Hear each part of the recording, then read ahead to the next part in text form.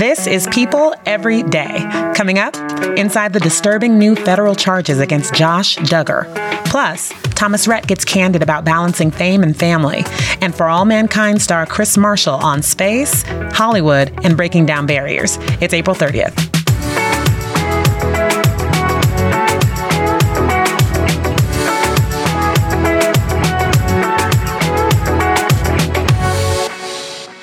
Happy Friday, everyone. This is People Every Day. I'm your girl, Janine Rubenstein, and I am eager to share that. Cue the music. Guess what? It's gonna be me.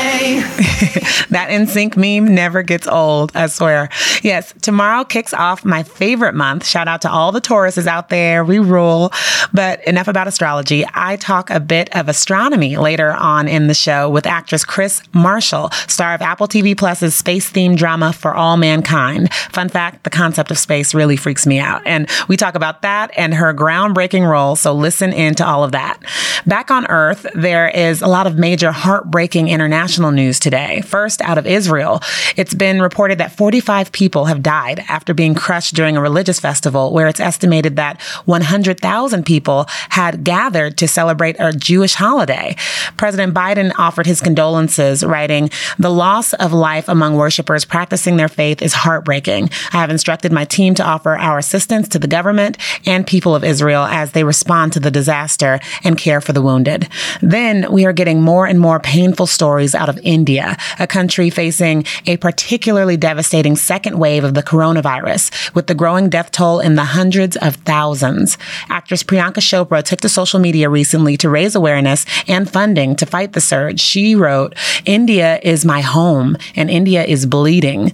Truly hoping for things to turn around there.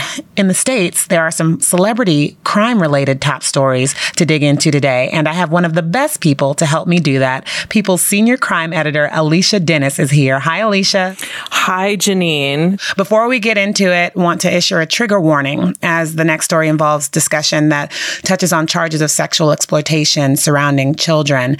And we're starting off with Josh Duggar, who is all over the news today. We know him from TLC's Counting On, which follows the famed Duggar family. He is the eldest of Jim Bob and Michelle Duggar's 19 children. He's 33, a soon-to-be dad for the 7th time himself, and in a lot of trouble yet again. So, Alicia, what do we know about Josh getting arrested the other day and what he's been charged for? Well, Janine, he was arrested yesterday, and when we were looking at the charges, it indicated that he'd been arrested by a U.S. Marshal and arrested on federal charges. And so today, there was a COVID-compliant hearing where he appeared on a Zoom call before a judge, and at that time they declined to read the charges out loud. He did plead not guilty and said that he understood the charges. He told the judge that he understood the charges. Not too long after that hearing, the United States Attorney's Office of the Western District of Arkansas did send out a release that indicates that he has been charged with using the internet to download child sexual abuse material, and that he had allegedly possessed this material, some of it depicting the sexual abuse of kids under the age of 12, in May of 2019. He is been charged with 2 counts. Receipt of child pornography is 1 count, and possession of child pornography is the 2nd count. If he is convicted, he faces up to 20 years of imprisonment and fines of $250,000 on each count. Wow. And this isn't the first time Josh has been embroiled in controversy. We know that you've been covering the Duggars for years. I covered them for a while when I was on the TV team. And one of my first cover stories actually was flying out to Arkansas and interviewing Amy Duggar, their cousin. So just walk us through some of the legal and personal troubles he's faced in the past. You're right, Janine. I was one of the first reporters at People to interview the Duggar family back when they only had 17 kids, and they were just embarking on, their reality television fame and eventually became, the 19 Kids and Counting. So I think that, people connected to them and watched their show because they felt like not only was it interesting to see a family with this many kids, but that there was kind of some wholesome down home, let's all go get lemonade together thing that was going on. And so in March of 2015, when this scandal broke where he was accused and later police reports came out about him having some sexual misconduct with some of his relatives, this really exploded the family. Some of the different siblings were no longer on 19 Kids and Counting. TLC had to look at, shutting that down and turning it into something else, Counting On. He lost positions that he had held, as a lobbyist and things like that. He'd allegedly, gone off to get some kind of treatment. He apologized. We received that statement of his apology. And then I interviewed, his siblings in the months afterwards as they were all trying to forgive him and move on. And, they were really taking this idea of we don't like what he did, but we love him. And so now you just have to wonder, not too long ago, his wife, Anna, who is pregnant with their 7th child, had come to his defense on Instagram telling people, of course we can afford 7 children. And Josh is this wonderful provider for the family. And she's very public in arguing for him and standing up for him. Yeah. And now look where we are. And has been for a while, because even after those initial allegations, there was the whole Ashley Madison scandal where he admitted to cheating on Anna and she stuck by him through that. It really makes you wonder, like, when these things just keep coming up. I remember one of the big questions we had was like, exactly what did he do to rectify, his issues? Has that ever been made clear? Right. He, like I keep saying, allegedly had gone to a rehabilitation program that was very conservative and, a very highly conservative Christian facility. And so, when he was welcomed back into the family, at first there were some kind of indications about maybe he wouldn't be interacting with different kids and things like that in the family. And I think everybody felt like that had been something that had happened when he was very young and he was sorry. These charges, as his lawyers were talking about him possibly being released on bond, one of the conditions that the judge laid out, even though they hadn't read the charges at that time, was that he could not be somewhere in a place or under, the roof of someone that had a minor child in the house. Wow. Let's shift over to another crime story, a wildly different crime story, Lady Gaga's dogs. We heard about this a little while back in April. Her dog walker, Ryan Fisher, was out walking her 3 dogs, Koji, Gustav, and Asia. And then he was held up at gunpoint in Hollywood. And there was a struggle and he was shot in the chest and fell to the ground. And there was a huge reward being offered. Lady Gaga is known for just loving these dogs. She posts about them. They're always with her. A $500,000 reward, no questions asked. And now we're getting news that something has happened in this case, right? Yes.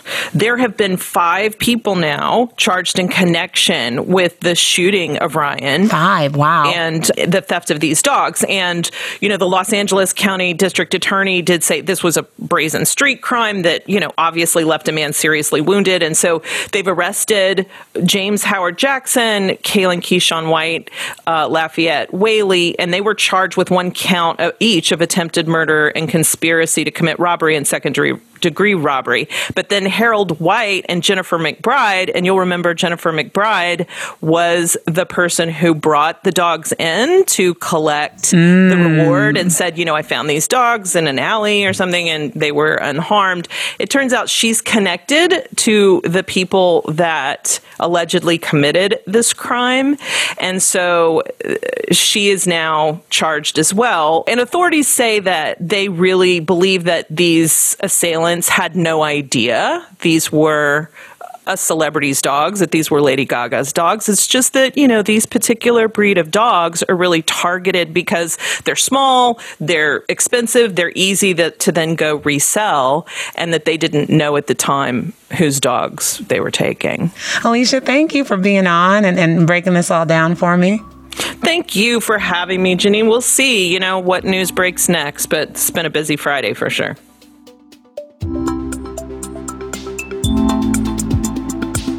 So guys, I used to be People's music editor, and I loved Fridays because that's when a lot of new music is dropped. Well, country star Thomas Rhett, who is back with buzzed about new album Country Again, recently sat down with writer Nancy Crew for People and opened up about how hard it's been for him juggling it all with wife Lauren Akins and daughters Willa, Lennon, and Ada. Take a listen to a bit of their combo. I put a lot of weight in the last, decade of, I'm Thomas Rhett, the artist, and that is what I know myself by. And there was a shift in me that I was just like, man, I just don't think that is how I can do this for the next 50 years, because one day you're going to look back and you're going to go, well, when I was 31 years old, was I putting everything that I had into music and leaving the scraps for, my kids and my wife? Just that simple saying of just living a little bit more simple and kind of being in the present is kind of what fell out of me when it came to Country Again. I mean, you come across really as someone who has two great passions in life. Yeah. Your music, your career, and your marriage, your family life. And to keep them in balance is a real challenge. And it sounds like that's been a prevailing issue in your life. Is that really what you've been working through for the past couple of years? Maybe more than the last couple of years, but I think it kind of came to the light pretty hard for me. I remember for like the first 40 or 50 days of quarantine, I was like panicking, like I didn't know what to do. I didn't know who I was. I didn't know how to just be without entertaining somebody. And so I feel like I kept trying to just overwork myself and just try to figure out a way to be productive. And then one day my wife was like, because I told her, I was like, well, I can't be productive like this. And she was like, why don't you, in a very loving way, was just like, why don't you be productive here? And it was it was the gut punch that I needed, to kind of just wake up from this, life without touring. And once I started to really settle into that, I've never been more creative ever. Maybe you need to get whomped up the side of the head more than once or twice. Oh, every day. Every day. Let's talk about the girls for a bit. Describe their personalities to me now.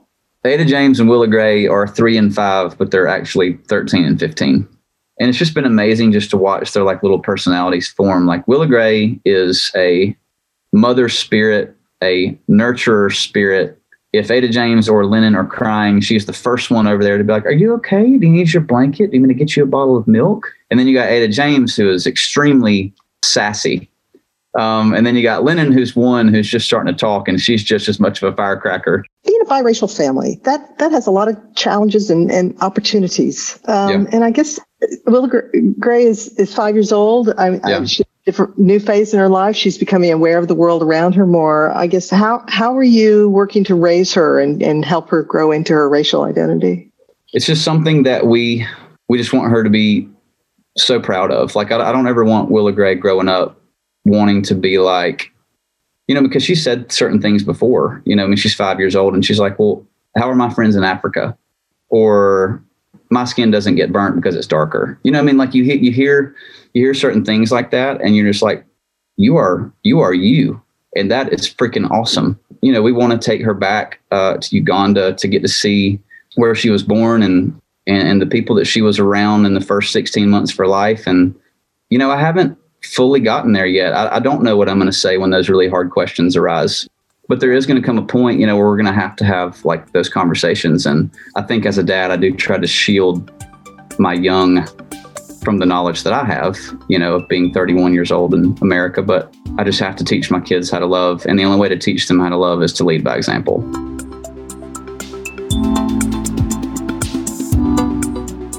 Next up, actress Chris Marshall on portraying life in the outer realms. Stay tuned.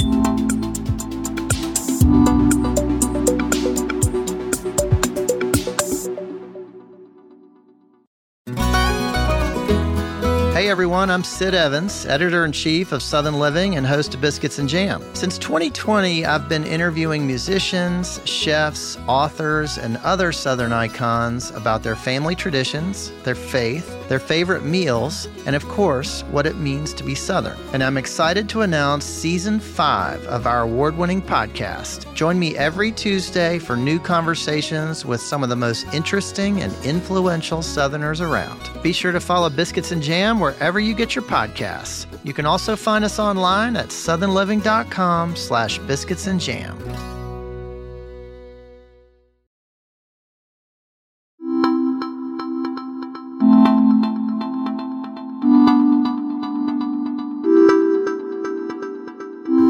Everyone, with me today is actress Kris Marshall, who you have seen on For All Mankind on Apple TV. She is out of this world. Out of this world. I like your pun work there. Thank you. I'm a very corny person. And I'm just happy to be talking with her about the show. She's also a fellow podcaster.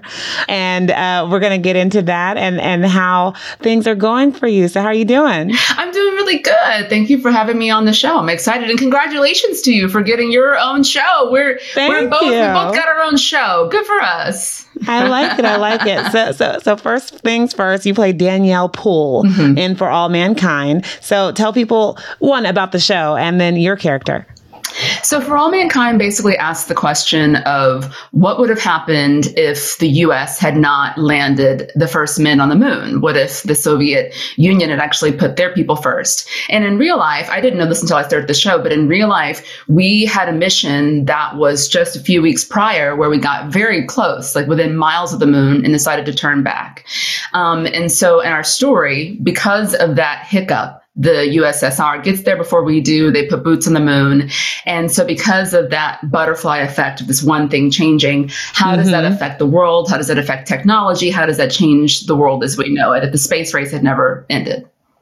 So I played Danielle. Danielle in our story, oftentimes people ask me if I studied up about Mae Jemison in order to prepare for my role. And the truth is that, Mae, as the first Black woman to go into space, didn't do it until the early 1990s. Whereas for me, in our story, Danielle goes in the early 1970s. So it's kind of cool how in our world we see that having lost this victory early on creates a world where women are put first, Black people are put first, and we sort of escalate the advancement of diversity in the NASA program. So when it came to your research, what did you do to prep for this role? So, spoiler alert, I'm not an astronaut or an engineer in real life. No. So that was going to be tough. But I knew that aside from her acumen for science and technology, that beneath it all, Danielle is just a woman. So I started there. I did research about the civil rights era. I listened to, Aretha Franklin and Sam Cooke and music from that time period and really kind of just tried to soak myself in the rhythm and blues world to create the fabric of who she is as a woman, and then allow the technicians and the former astronauts who work on our show to give me a leg up when it came to telling the side of the story about the science and NASA aspect of it. Wow. And so what's real in terms of have you been to NASA? Have you been able to actually get on something? Like how much access have you had to space when doing this? Yeah. So we're really lucky that on our show, we work with a handful of former astronauts who actually make sure they come to Garrett Reisman is a former astronaut. Denise and Mike Okuda are not astronaut themselves, but they are technical advisors in this world. They eat, sleep, and breathe science. So they make sure that when I'm in the space shuttle on the show, I'm not just like beep boop bop boop boop boop beep. Now I'm doing science things, but we actually have they explain to me this is what's going on. This is the thruster, this is the throttle, this the different aspects of what it means to fly. So, and then one of my castmates, Joel Kinnaman, is actually getting his pilot's license because he's become so engrossed in this world. He just loves it so much. Look, I love it from afar. Space freaks me out. It freaks me out. I didn't like watching whatever that last launch was. It just, I'm like, we shouldn't be out there. Tell me, what is the part that freaks you out? Because I'm really curious about this. Oh my gosh. Maybe I've seen too many movies, but there's gravity for a reason. We are supposed to be grounded. We, and it's just that I just remember George Clooney. What movie was that where he becomes untethered from Sandra Bullock and then he just floats out? That's one of my biggest Gravity. nightmares. Yes. Gravity. Gravity. Yeah, That's the name of the movie. Yeah. Like I said, that is the worst thing in the world. But you know what's funny? What you're saying about space, like if you think about it, air travel was the same way. I mean, back in the day, air travel was like meant for the Air Force, and it was this elite world of people who were test pilots who could travel. That freaks me out too, though. Like, think about it. You can get on a Spirit flight wearing flip-flops and denim shorts and have not a care in the world. Like now, air travel has just become, it's so casual now. They don't even serve peanuts anymore. It's so casual. So yeah, I mean, at some point, space travel could be the same way, where it just really is, as casual as getting on a Spirit flight. Well, if Elon Musk has his way, I guess. Exactly. Okay, so getting out of space, back down to Earth. Tell me just a little bit about your experience in Hollywood and how you feel in that space. It's coming back. Yeah. I feel like you are seeing more women of color in lead roles. So do you feel optimistic? Do you feel positive about the direction that diversity in Hollywood is going in? I do. I feel really, really positively about it. There's always so much work to do, and it's easy to kind of see it from a sort of more resentful or bitter standpoint of like, why did it take us this long to get this far?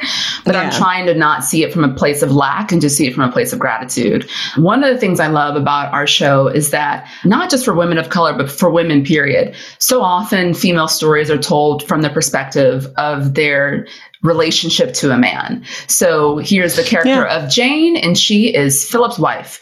Or here's the character of Jane, and she is Stephen's mom.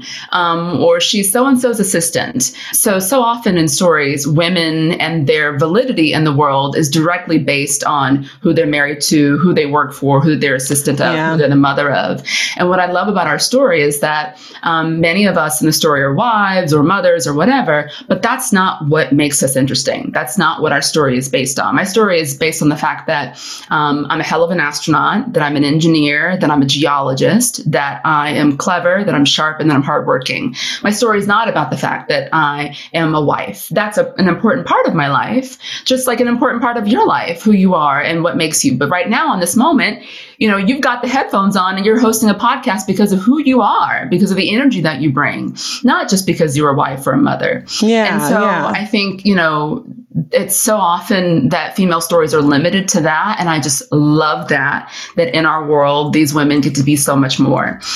So that's great, cool. Just for women as a whole. Make me feel good. Thank you. Thank you for that. I listen to podcasts. Well, I love seeing women win, like it's great. And I think someone said recently, like, women are not looking for a leg up. We're just looking for like a seat at the table. That's it. We don't need extra. We don't need more. We just want to be there and like allow our voices to be heard.